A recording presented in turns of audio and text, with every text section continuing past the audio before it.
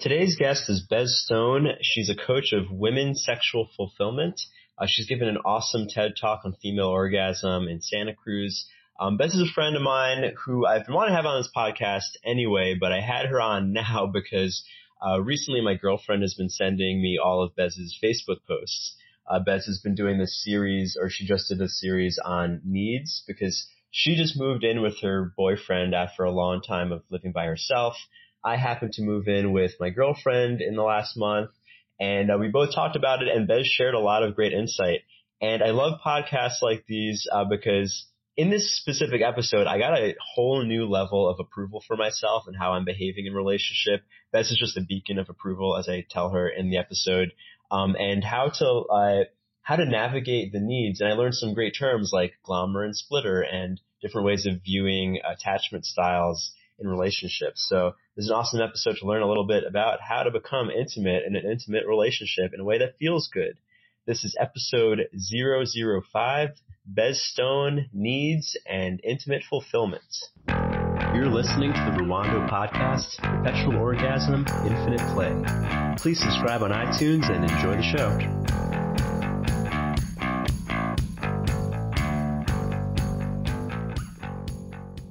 All right. Hey, Bez.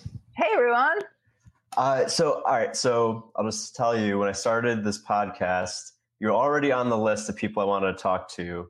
The reason I reached out to you at this stage in time is that my girlfriend Chantel keeps sending me your Facebook posts as soon as they come out. It's like, isn't this exactly what's going on for us? It's like, all right, I need to talk to Bez now. So yeah, I've been kicking ass on Facebook lately. Yeah, it's been awesome. Too. Thanks. So you posted a series on needs recently because you just moved in with your boyfriend. It's been a couple weeks now? No, 5 days. Oh, okay. All right. So yeah, it's very recent. We're talking now. Me too. Yeah, it's fresh. Yeah. So a lot came up for you this week. And what I personally have been interested in is that it's I just moved in with Chantel, my girlfriend, and we've been kind of going through something very similar. And your articulations have been very much applying to us. And a lot of times we're like, oh, that's what that was. Bez just said it.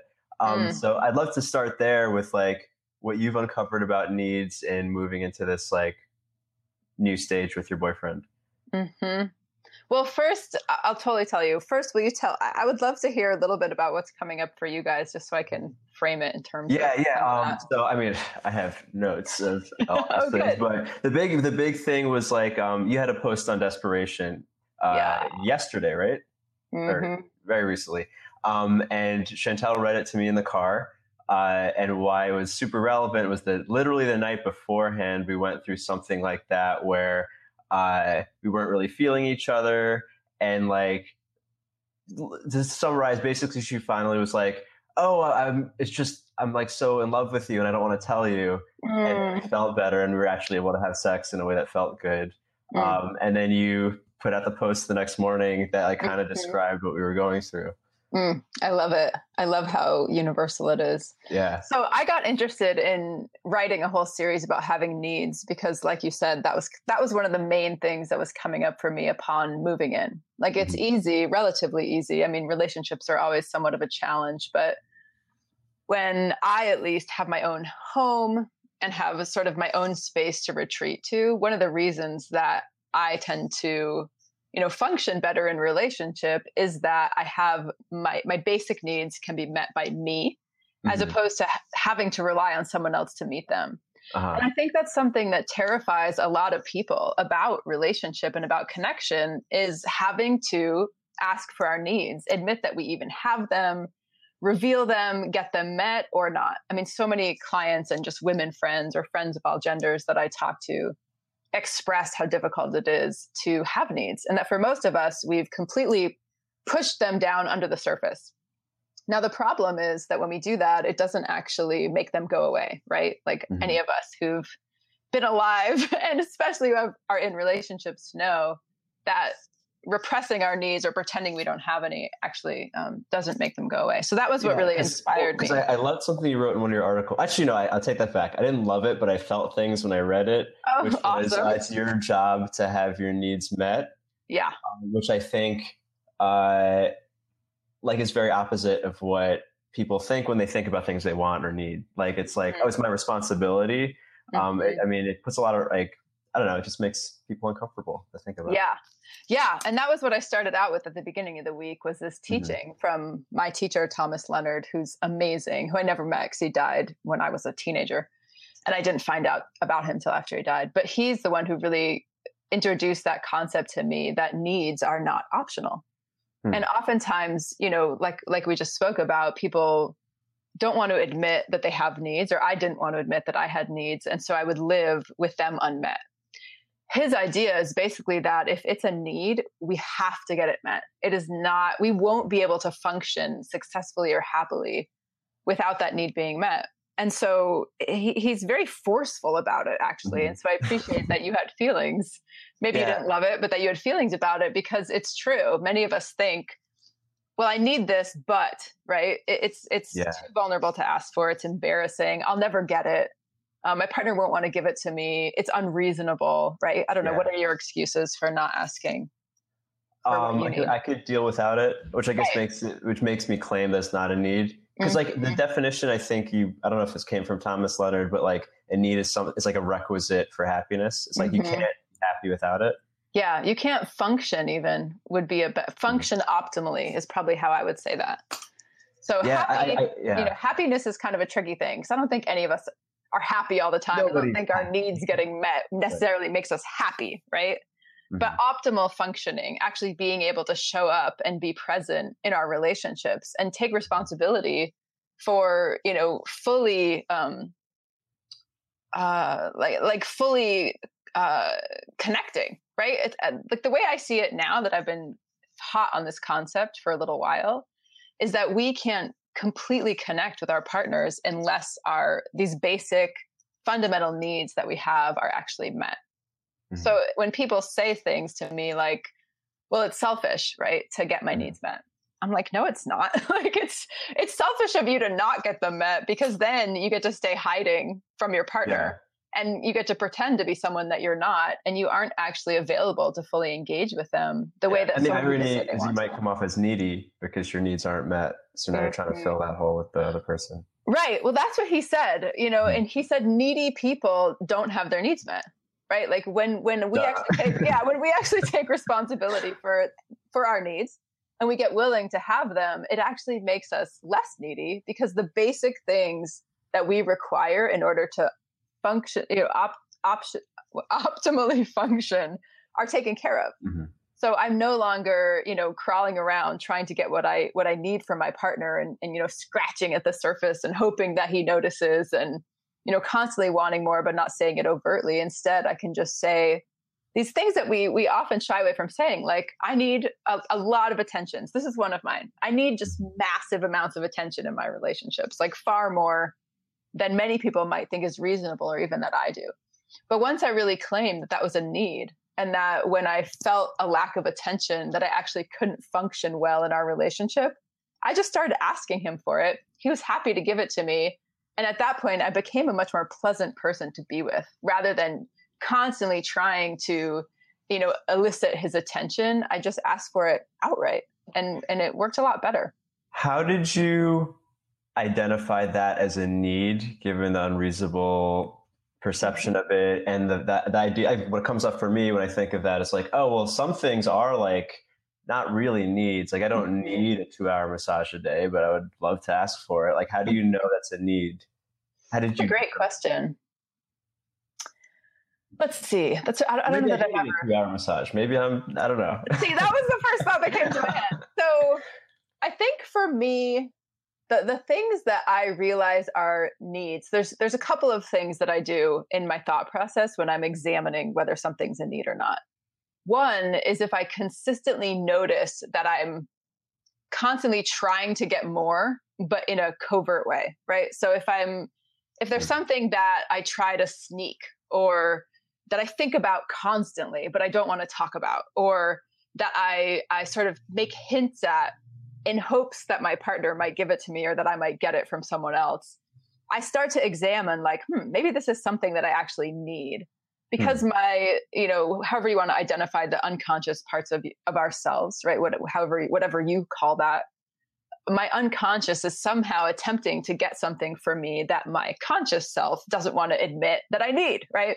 So that's the first thing, is if you're kind of, sneakily or underhandedly trying to achieve something, consider that it might be a need. The second is, I think that I have different needs when I'm in relationship and different needs when I'm single. There are needs that I have in a relationship that aren't true when I am not partnered. And so that's one of the other things what's that? You have an example of one of those? Well, actually, now that you say that, I'm like, maybe that is a current need of mine all the time. So attention is a big one. Uh-huh. So I require a lot of attention, like I said, when I'm in a relationship. When I'm not in a relationship, I don't. It's not the same sort of desperate level of, if we're going to be together, I need you to, give me tons of touch, time, just interaction. Uh-huh. Like I need a lot of that in order to be happy and to actually feel fulfilled in my relationships. When I don't have a partner, or when I'm just casually dating, it doesn't come up for me, because I feel I can function just as optimally as a single person without that constant level of attention, as I feel like I can function optimally in a way that I can't once I have a partner. Now, as I'm saying that, I'm thinking, maybe that's actually a need of mine all the time, but it's something that I haven't wanted to ask for or owned up to, especially when I'm single, because who's going to pay that much attention to me, right? Yeah. It's that, that's interesting. I'm going to think about that. Something that just popped into my head. Well, actually, it's not related to something I wanted to ask you about earlier with having a separate home for a lot of the time, or your own space, and like the idea of like a loss of self when you enter a relationship. Because like it sounded like, oh, you're totally self-sustaining when you don't have a partner. Mm-hmm. Once you have a partner, now you are not self-sustaining. Is that? I mean, I just noticed I have like a bunch of like fears around that in relationship to like not losing my sovereignty or independence. Mm-hmm. Yeah. So you have a bunch of fears that if you, and what is the thing that it's like, if you do this, then you'll lose yourself, you'll lose your autonomy. I don't even know if it's autonomy. It's like the idea that I want, well, going off of your thing with why you used to live alone, like just having a home base to go back to where I can like take care of everything, not rely on someone. Right. Totally. Yeah. So that was why I used to do it. Like I wrote about in that post, I used to keep my own home and think I wanted one. Not so much because I prefer it that way, but more because it bypasses me in the moment having to get totally clear with my partner on what I want and what I need. So when I have my own house, I can say, all right, I'm gonna go home now. I'll see you tomorrow. I'll see you in a couple hours. We're not going to spend this particular night together. And then what happens is I get to go to my own space and do all the things that I'm uncomfortable doing in front of someone else. So some of that might be, anything from a certain level of relaxation that some of us don't do around our partners. I used to be that kind of person. If I needed to sort of turn off the switch on my personality or on my energy level, I did not like to do it in front of anyone. I wanted to go home. I wanted to be alone. And I would sort of turn the off switch on Bez and I would relax. And it was something I had to do by myself because I was embarrassed about it. Another one is I love to play, I can't believe I'm telling you this. I love to play solitaire on my phone. It's like the only game I have on my phone. I'm so not a phone game person, but there are certain times where like my brain needs again to sort of shut down. And I love playing solitaire. And so, because I could win, like 1 out of 10 times you win. Like, I love that. And that's something I would normally never do in front of someone else. But in this relationship, he actually knows, so sometimes I'm in the bathroom and I don't have my phone. He's like, I just opened solitaire for you and I'm sliding it under the door, because he knows that I love to play. And so, that's something that would have been so embarrassing to me that I would have, pretended that I wouldn't do the same things in front of him that I would do alone. So that's one reason. What made you want to give up the home base? The hiding. Yeah. Okay. Yeah. So, so the reason I wanted to give it up is the sort of the second part of why I used to live alone. So the first part is like that I get to sort of conceal some of the embarrassing parts of me from someone else, keep them, but do them alone. Right. So that I can sort of keep who I am and then present this more pleasant or what I thought was attractive front, and then, keep my habits that were sort of subversive to myself. The second reason I used to live alone is that if I have my own space, I can go to it without having to tell him what I needed in the moment. So if I need quiet, let's say, and we share a home, that requires some level of conversation that when we live alone, it doesn't. Alone, I can turn the music off. I can, set the space to be exactly the way I want it. When I'm with my partner now, there's some amount of negotiation that needs to happen. And it is, in a way, a small version of confrontation, because people may want different things. Yeah. Do you guys share a calendar? What's that? You guys share a calendar? We do. Yeah. Okay. Cool. Mm-hmm. And so one of the reasons that made me want to give it up is that I realized actually that I was hiding behind this sort of false safety of having my own place, rather than in the moment asking for what I needed. Honestly, when I gave up my house and he moved in with me, I could feel in my body, based on sort of the projections of my brain, I could feel and imagine every single moment that I was going to have to actually show up and ask for what I wanted instead of just retreat to my own space to do it. And I felt terrified. Like, I felt actually terrified of all the vulnerability that it would take for me in order to not rely on that back door of my own home, but instead tell him exactly in the moment what I wanted. And that to me became more interesting than sort of keeping my, safety zone behind me. And so I went for it. And it's been great. It's been amazing. The payoff of getting vulnerable and asking for what I need. Yeah. Is that I get to have this level of connection that I rarely have gotten to experience in my life. I get to actually be in a relationship and be me 100%. And that to me is the best feeling in the world. Awesome. Yeah. So Chantel and I live together, but we have separate bedrooms kind of, so that I have my own space. I'm wondering, I still think I want to keep it that way, but I'm thinking, it was a kind of a fear-based decision in a way. And actually a couple weeks ago, we kind of had this breakdown where she was like, oh, I think we shouldn't live together anymore. We moved in too soon. We're kind of spending like unintentional time together, which I think just happens because you shut down and you don't have your own time. So yeah, it's been interesting. Yeah. Well, that reminds me, I appreciate you sharing that and being so open about what's going on. That reminds me of, on one of my posts, I think it was maybe the Live Alone post, I can't remember. Somebody asked, how do you know and what if a need is inspired by something, I forget the word they used, dysfunctional. I think that was the word they used. Like, what if, let's use this as an example, if you're okay with that. What if your need to have your own bedroom is based on fear, anxiety, hiding, something that some people would call dysfunction? What do we do? And I said, well, I don't think it actually matters at all if the need is based on dysfunction, because it's still a need. It doesn't matter, right? If it's a need for you in order to optimally function, then it's a need for you. And what I've discovered is that when we actually give ourselves the need, that some of them transform, they sort of burn off, so that once your system feels safe enough because you have your own bedroom and you've given it to yourself over days, months, years, decades, and it may not happen, but you may find that you no longer need that at some point. But it won't be because your brain or your sort of, good person has said, I should override this need and really dive in there with Chantel and be intimate and not have any back doors, right? It won't be because of that. It will be because you naturally don't need it anymore. And to me, that's just a far better way to go, rather than try to, force yourself moralistically to do something that someone told you. I feel better already. Good. Yeah, because actually going back to your definition, it's like, what do you need? Like, a need is what is required to be optimal. Like, there's a lot of practical reasons why I wanted my own space, so that my stuff is in the same place. I can record videos and not be interrupted. And yeah. And even if they weren't practical, that would be okay too. Even if it was purely because you felt so terrified imagining not having your own room that you would have been freaking out all the time, that's a perfectly valid reason also. Sweet. Yeah.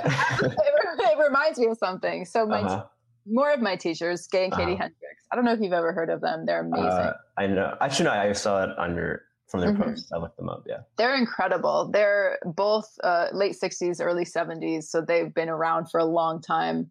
Their relationship work is, I highly recommend it to anyone, to you and to anyone listening. It's changed my life. And so they're one of the couples, they've been together for like 30 years, 40 years. And they're one of those couples whose relationship I would actually want, which doesn't happen all the time, right? I don't know if you feel that way, but oftentimes I look at couples and think I would rather be a single than be doing that, right? Whatever that sort of, codependent or sort of miserable looking experience that I saw growing up and that I see so often around me. To me, that's really not worth being in a relationship for. But Gay and Katie's relationship is incredible. The level of transparency and love and true support, like championing of each other, is really admirable. So they talk about this concept that maybe you'll relate to, you can tell me, called glommers and splitters. So glommers as in glomming on, and splitters as in splitting apart. They say some people, and it's kind of like avoidant and anxious attachment theory. Okay. Also. That's what I was thinking. Yeah, totally. So when tension rises or more energy comes through the system, whether it's positive or negative, some people's reaction is to glom on, get closer, stay connected, get physically touch, make sure that that intimacy is occurring and the relationship's intact. Other people's response is to split and to say, I need space, I need physical distance, I need autonomy, I got to retreat and, sort this out inside before I can come back and connect with you. Oftentimes, as you might imagine, glommers and splitters are deeply attracted to each other. Yeah, because I guess two glommers together would be perfect for each other. Yeah, or two splitters. Too perfect. It's like, hey, I'll see you later. Yeah. And so I'm a splitter. My partner is definitely a glommer. And so we often struggle with that, where tension is rising and he wants to touch me. And I'm like, dude, don't touch me right now. Like, I need 5 feet between us. So anyway, Gay and Katie, she's a glommer, he's a splitter. And she said for the first 10 years of their relationship, and these are relationship experts who have worked with, some very high caliber people, taught hundreds of thousands of people at this point, radical relationship ideas. For 10 years, he had a bed in his office just in case he needed it. I don't know if he ever actually slept there, but some part of him was so uncomfortable with the idea of not having his own retreat space that he could go to if he needed it, that he kept a bed in there. And to Katie, I remember her describing this to me. She thought, I have no idea what that would be like to need that, but it was clearly a need of his that made him more comfortable. So she was like, take it, have it, babe. Like, if that's what you need, have it. And then over time, he no longer needed it. The bed came down and now he just is full-time living with her. And it's been like that for 20 years. So it reminds me of your story. Yeah, I'd imagine it was her reaction that in some way made him not need it. Like if she was glomming harder, he probably, because all right, so with my relationship example, I'm definitely the splitter 98% of the time. But when we had this like kind of tumultuous week a couple weeks ago, I don't know how it started. It could be a chicken and the egg thing, but I was like, all right, at least from my end, I was like, all right, I'm going to stop running away. I'm going to show up and put like a lot of attention on her and like just always be there. And then she started running away. And I was like I was totally glomming for the first time, maybe ever in my life. And she was that was when she was like, I don't think we should live together. It's like, I just did the thing that you've been begging for me, this whole time. And it was just like, I guess it's just a reaction that we have until we find security, just to do the opposite. Yeah. Why do you think that happens? I have an idea, but I'm curious. I guess it's because neither person wants, both people are afraid of like actually becoming intimate. So they have to play these like complementary roles of running and chasing. But if the person who's running stops running, the other person has to run to like maintain that space. Totally. Yeah. I've always heard about it as one person's the gas and one person's the brakes in a relationship. There has to be a gas, we move, and there has to be brakes so that we can stop if we need to, right? Just like in a car. Yeah. Without either one, the car is not going to do anything interesting. It's either going to careen off a cliff or it's going to just sit there, right? And so I often notice this in my relationships too. And I'd be curious to hear from you. I definitely have a preference. So I like being the gas in the relationships. I'm far more comfortable that way, where I'm the one that's saying, let's go. Let's go out. Let's do this. Let's go deeper. Let's try this wild harebrained idea that I had, and I often date people who are the breaks who then say, no, we shouldn't do that. Or, that's crazy. Or they'll go along with me reluctantly. And when that happens, I get to feel sort of brave and powerful and adventurous, right? In my current relationship, he's the gas and I'm the brakes because he's actually more insane than I am, which is very rare for me. So he's the one who's like, let's split town again and go off the grid for another week to this festival. And I'm like, no, I've got work to do. Like we need, where's the practical aspects of this relationship? And I'm very uncomfortable in that role. I feel like a downer, right? I feel like I'm the one who's always the naysayer, who's saying, well, what's the reasonable thing to do here? So I'm the brakes, and I don't like being the brakes. And so I've actually been exploring this a lot in the last week or two, because it's been coming up about what's the next sort of evolution of my relationships that's beyond that. And we can talk about this. I'd be interested in what you think. And, what I've come up with is that the whole sort of relationship paradigm, I hate that word, but I sometimes don't know a better one to use, of this gas and the brakes, where somebody wants more adventure, somebody wants to stay home, right? Somebody wants more intimacy. Someone says, hey, I'm going to lose myself here.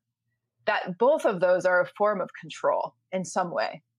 So though the brake seems like it's the only one that's controlling, the gas is actually in a control plan also, for a variety of reasons. But the most obvious one is that it's playing into the it needs brakes, right? Just pure gas with no brakes. That the person who's saying, let's throw it all to the wind and go, right? That's not actually a sustainable sort of life path for a relationship, because it will eventually burn out, and we can engage in some really reckless behavior that can be completely detrimental. So if someone's going to be sort of extreme gas, then they require brakes. Does that make sense? Yeah. So what I'm exploring is sort of what's past that, where both of us are surrendered to something greater, and both of us are out of control, but not in a reckless, sort of so like a gassy way. Car. Like a self-driving car, exactly, where we don't always know where we're going, and that the pace of our adventure changes, and that we actually stay sort of, in what a lot of spiritual teachings call right relationship with ourselves and our lives, or we stay in that sweet spot of connection that actually sort of is the most sustainable solution, instead of constantly playing out this push-pull where someone's like, let's go for more, and someone else is like, no, let's wait. Because I think ultimately that game of the gas and the brakes is actually really boring. That's my suspicion, is that over time, at the beginning, there's kind of an adrenaline hit of, the gas gets to say, the gas is like, oh, let's do it. Let's be wild, which is exciting for some of us who like that. And the brakes get to be scared and say, no, it's dangerous, which is also an adrenaline hit. So I think that over time that gets far less interesting than vulnerability or surrender, which I think always sort of trump an adrenaline rush in the end. Yeah, I was curious when you were saying both the gas thing, but also the glom. I really like the word glom. I just wanted to say it again. Glom and split. For Do the Hendricks, for instance, suggests that there's some transcendence of the glom split thing, or is it just like the dynamic in relationships? Do you go beyond that, or you're now just thing? So here's my sense of that. I mean, from based on what they've told me. Their ideas, they're both like PhD psychologists, so they have a lot more experience than I do in sort of the stages of development and how early trauma in childhood can affect us as adults. That's not something that I have explored a lot in my career, nor is it of particular fascination to me when I work with people. I'm more the type of person that's like, let's start now and work with now, right? That's one of my specialties. That's how I am. However, that's not how they are. And I've learned a lot from their interest in, what does this remind you of? Like this conflict that you're in with your partner, how is this familiar? Because of course it's not originating now, right? It's probably been repeated our whole lives. So the glommer and splitter thing, they actually credit it with conception from the very beginning. glomming is the sperm and the egg coming together, and just bear with me. For some of you, you might be rolling your eyes and being like, come on, but let's just try it.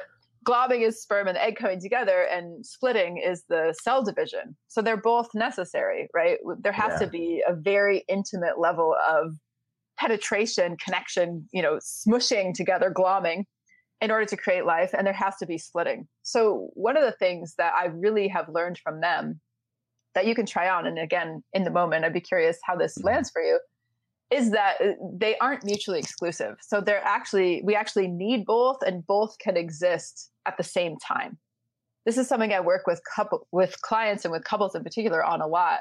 But even internally, someone will usually have a story, the inner sense that they can't have both, right? They can't have sovereignty or autonomy and deep connection, right? It's got to be one or the other. Mm-hmm. There has to be some sort of sacrifice. And actually, that's not true. We can actually have both. So in a glom split kind of relationship, what I've discovered is the remedy is not so much transcending it, but more, because I think when you're a glommer, you're a glommer. When you're a splitter, you're a splitter. The glommer actually needs connection and reassurance. The splitter actually needs distance and self connection with the self, right? And those are needs that can't be transcended, right? I think that's bullshit. I think that's some sort of spiritual bypass where we're then not meeting our needs. So I think what can happen, or what I've experienced when this works well, is that I get what I need and so does he. And that part of that starts by embracing this idea that the relationship is big enough to contain both.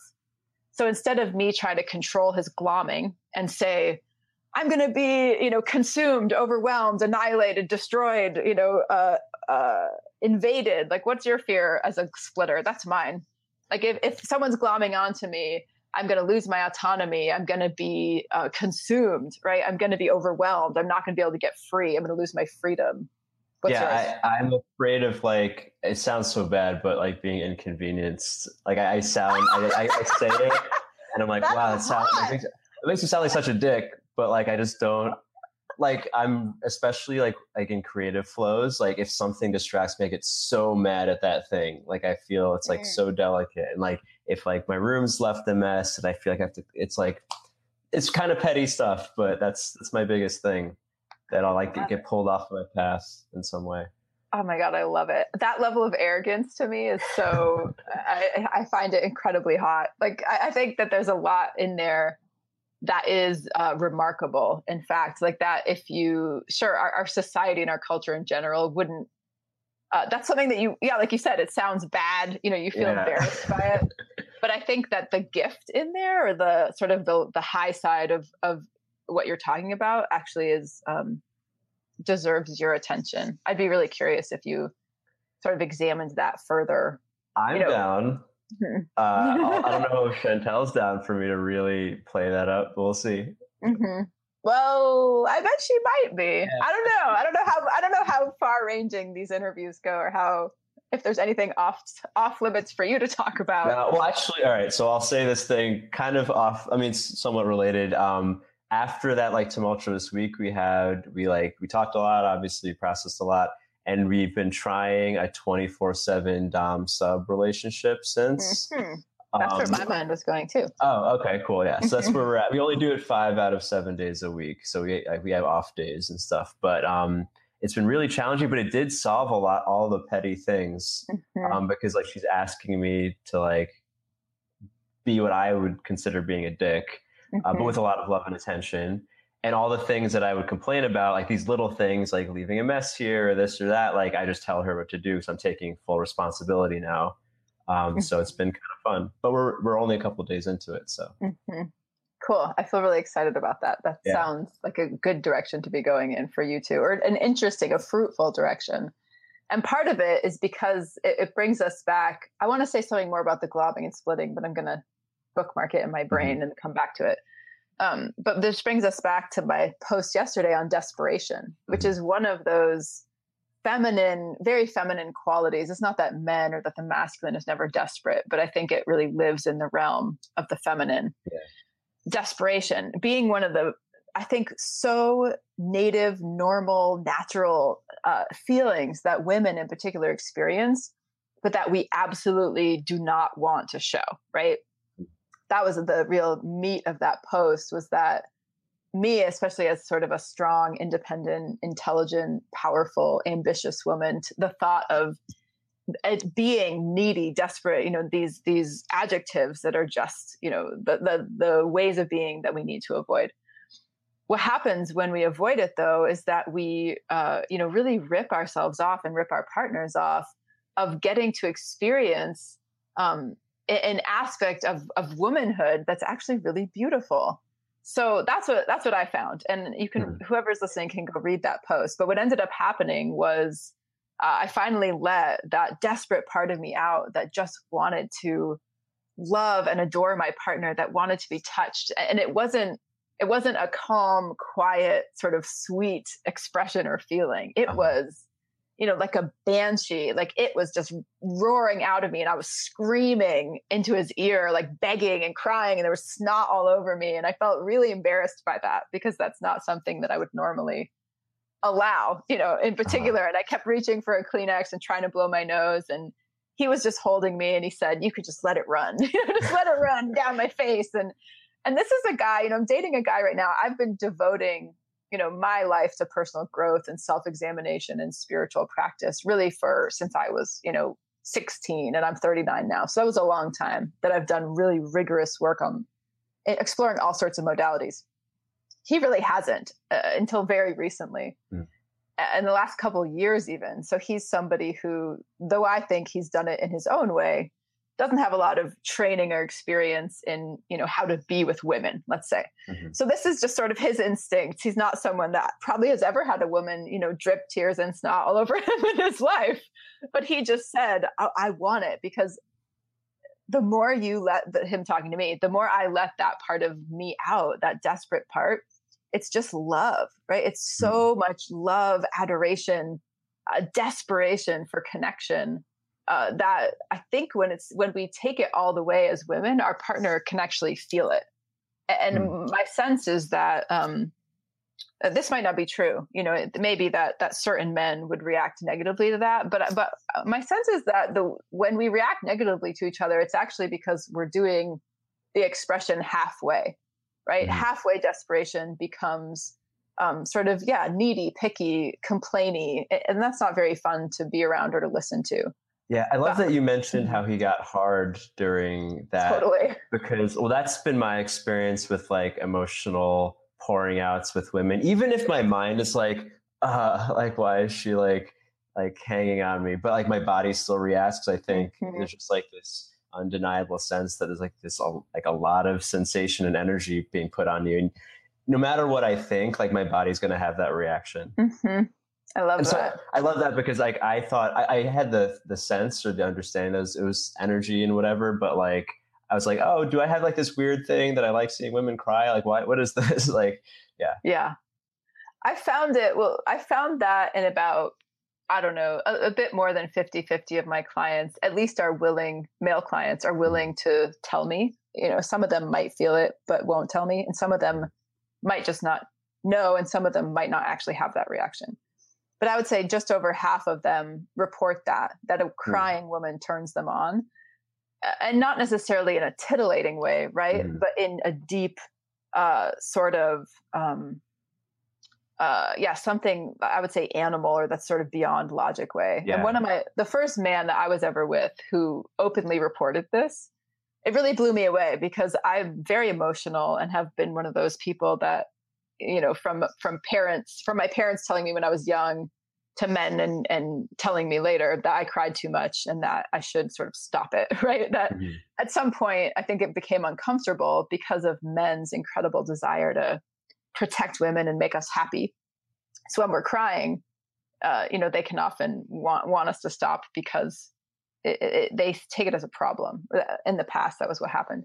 So the first partner I was with who said, "Oh my God, bring it on. Like, I love it when you cry." I couldn't believe it. And he said, "Yeah, it actually turns me on." I said, "Why?" He said, "Because when a woman's crying, I know the next thing that comes out of her mouth is going to be 100% true." Wow. Like when she's in that raw state of emotion, she can't lie to me and she can't conceal who she is. And all I want to do is be inside of her and actually get to touch her heart, right? Get to see what she's really made of, get to deeply connect. And so crying is a way of opening, right? And is a way that men get to come in. Yeah. So maybe that's why you like it too. Yeah, maybe. It's because it's literally been since I was like my earliest memories, like being 4 years old and like seeing a girl cry in kindergarten, and I couldn't stop looking. Like it was just so interesting. Yeah. To me. And it makes sense that you're with Chantel then. Yeah. It also made me think of when you're saying that he hasn't had training, like in my eyes, like the fact that it feels so undeniably good when you're open is probably like the guide that guides him or makes him feel safe or feel good in reacting that way. Because even if he didn't believe that was the right way to behave, it feels so good. It's like, how could you not? It's like, no. Exactly. And I think of that in terms of children too. I'm a parent. I have 2 kids. My kids are much older now. My son's 15. My daughter's 9. Your son's had a birthday. He just had a birthday. Yeah, he just turned 15 a couple days ago. And I think that children are an amazing example for women in particular, because I work primarily with women, to understand the power of vulnerability and the power of receiving in particular, of using the desire to receive to elicit the kind of behavior that we want from someone else, the kind of attention or action. And women often say, well, how would, say, how do I get more attention from my man? Right. And there's lots of things I would tell them, but one of them is definitely to increase, our desire to receive it. Right. Oftentimes a woman is complaining about her guy, but is actually unwilling to receive the kind of attention she's begging for. Right. And so kids are a great example where when a child runs to you or to anyone, almost anyone on the planet in pure need, right? Whether they're crying and they need love or because they're hurt, or whether they are happy and they just want to share it with you, right? Either of those conditions elicit a similar response. If a kid runs to you with their arms open, even if it's not your child, 99% of humans will reach down and pick them up and hold them. Yeah. Even though the kid has not asked, they haven't said, will you hold me? They haven't made any sort of directive. They've literally just run towards you and thrown themselves at you, right? It is an act of pure desperation, again, whether they're happy or whether they're sad. And so I think it works the same way. Like you're saying, nobody needs training in order to react that way to a child. It's just in our cells. It's in our DNA. And it's been passed down through our ancestry. And so I think it's true that when we as adults even show ourselves that blatantly and vulnerably to each other, it elicits this very primal human reaction. And when we do it halfway or partway, it elicits a different one. And so again, in the example of a child, if a child isn't in full, that full arms wide open, I'm throwing myself at you experience, but is instead complaining or sort of halfway begging, whining for something. Nobody likes that. Right? There's very few adults or parents enjoy that experience or react the way the child hopes. So the child is hoping to get a toy or to get attention. But if they're, whining about it or doing it halfway, I know with my daughter, I'm like, no, like, I don't want you to talk to me like that. I don't like that. It doesn't make me want to buy that Barbie for you. Like, I'm not inspired by that behavior. But I am inspired by her raw expression, need, and, like just her raw experience of her emotions, I think is beautiful to be around. Do you in any way guide your kids to make those requests in a way that feel good? Like, is there a way she could arms wide open get that Barbie from you?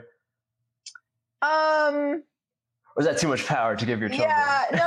It's not too much power. It's more that, I don't want to, ever sort of encourage manipulation as far as, them learning like, oh, if I ask in this way, I'll get what I want. And at the same time, I am moved by their pure desire. I think it's more difficult with items, right? Like with the item of Barbie. I don't think that. I don't know if there's a way she could ask me that would just automatically every time, because she wants a new Barbie like every day, right? So I don't know if there's a way she could ask that would have me say, I'd love to buy you more and more Barbies every day, because there's something about that doesn't inspire me in general.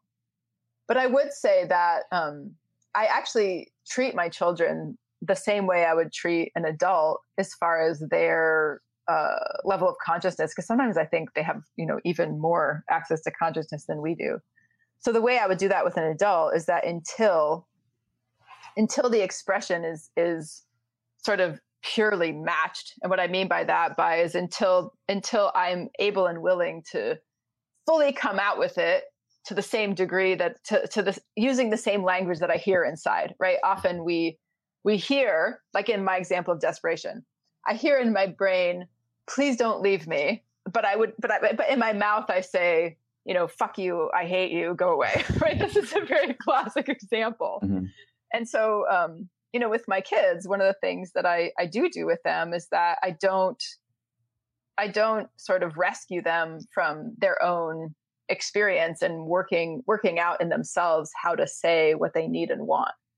So that if they're not fully willing to come out with it, I don't push it, right? Like I don't try to coach them towards expressing more. And I also don't, get upset with them for that, because they're just finding their way just like the rest of us, right? And I think there is some value to allowing that inner friction to keep happening where I want something, but I'm not quite ready to say it. And it's really hard for me.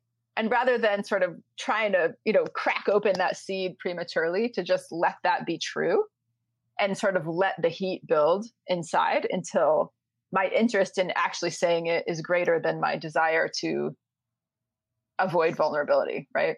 Mm-hmm. And so I sometimes I that's what I do with myself. That's what I try to do with my partner, though it's tempting to go in there and poke it and say, what's in the seed? I want to see it now, rather than let it sort of mature on its own. But I do that with my kids too. So if they come at me with a whiny half-ass sort of expression, I'll just say, thanks for telling me. And then I'll move on, right? Like, I really want this Barbie barn house set. Oh, that's great. Thanks for telling me. And then that's it. I have more kid questions, but that's probably another podcast. I'm curious. This is my last topic. You share about your relationship basically in real time.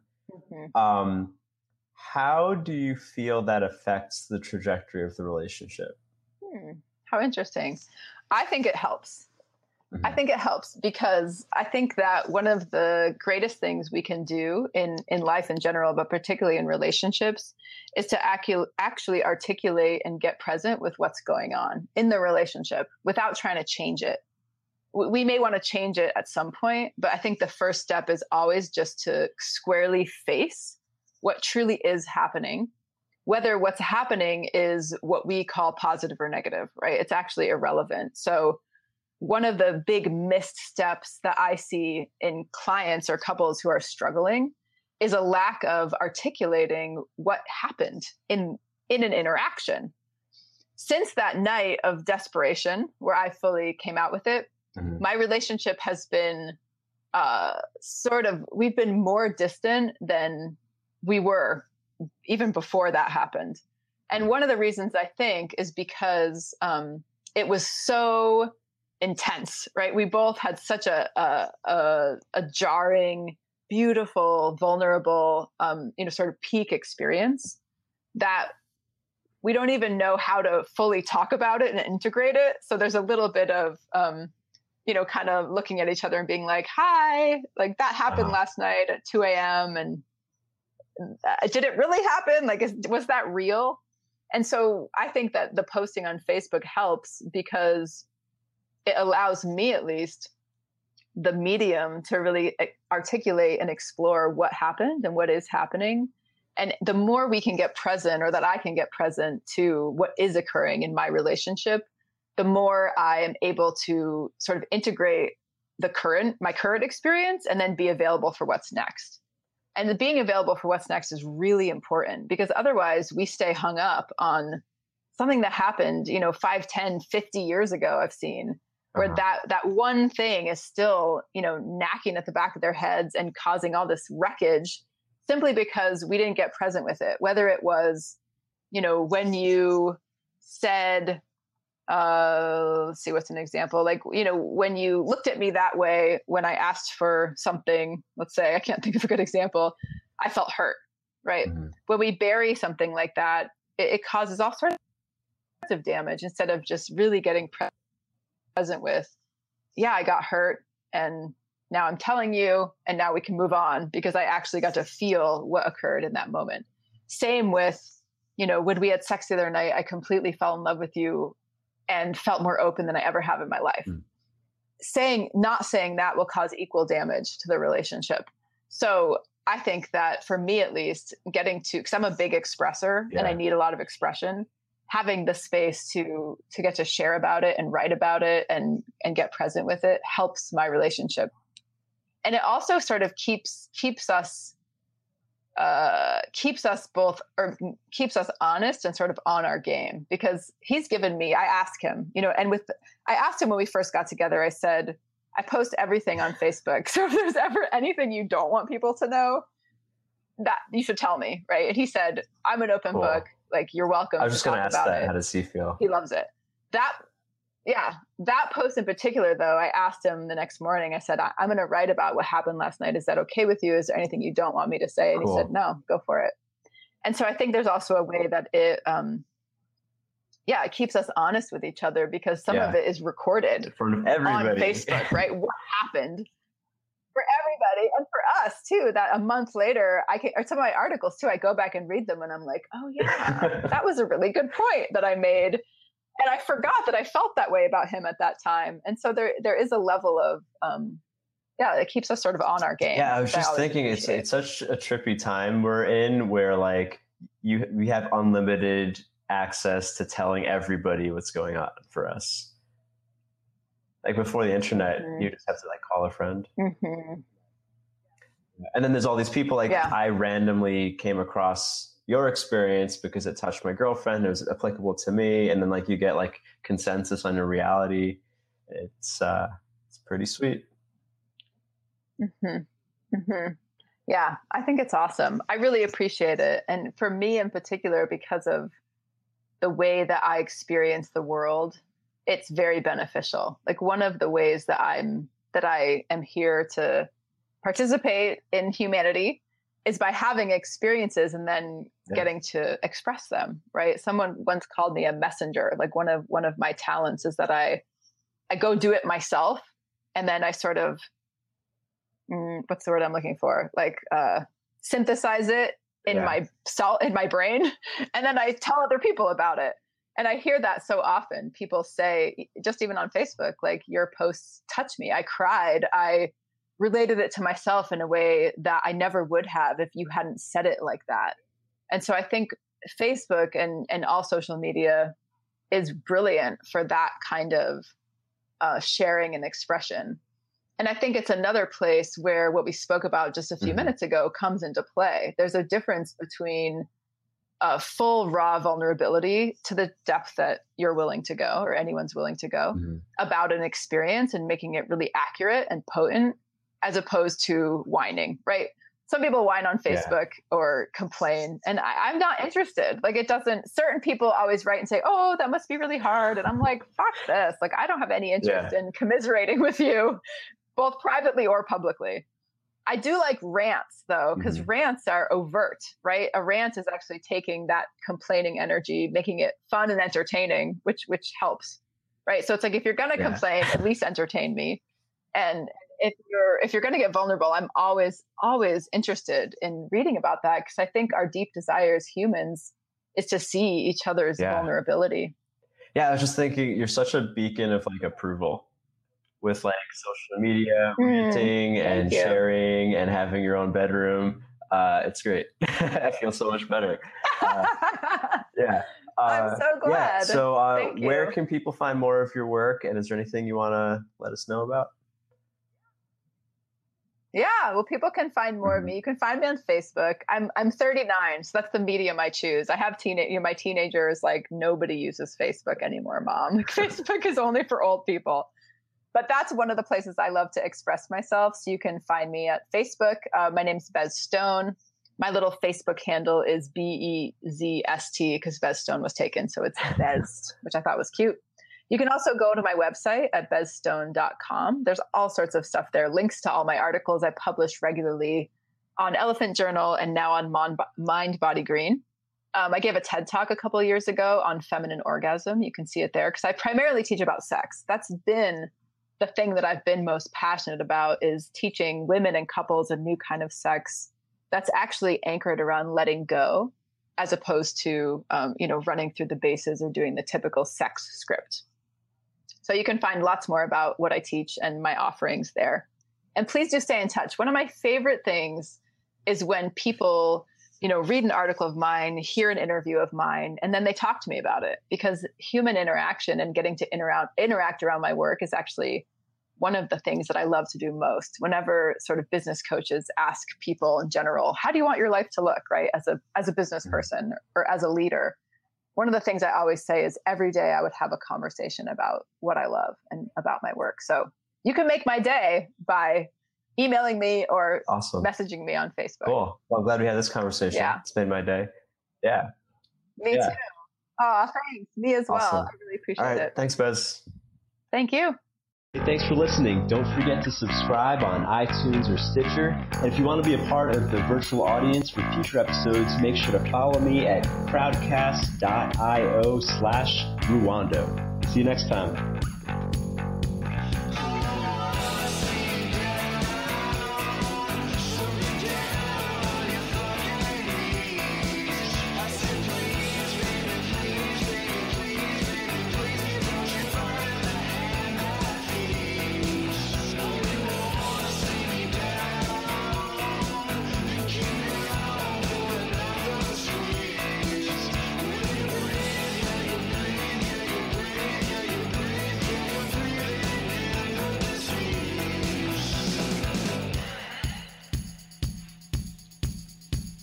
Try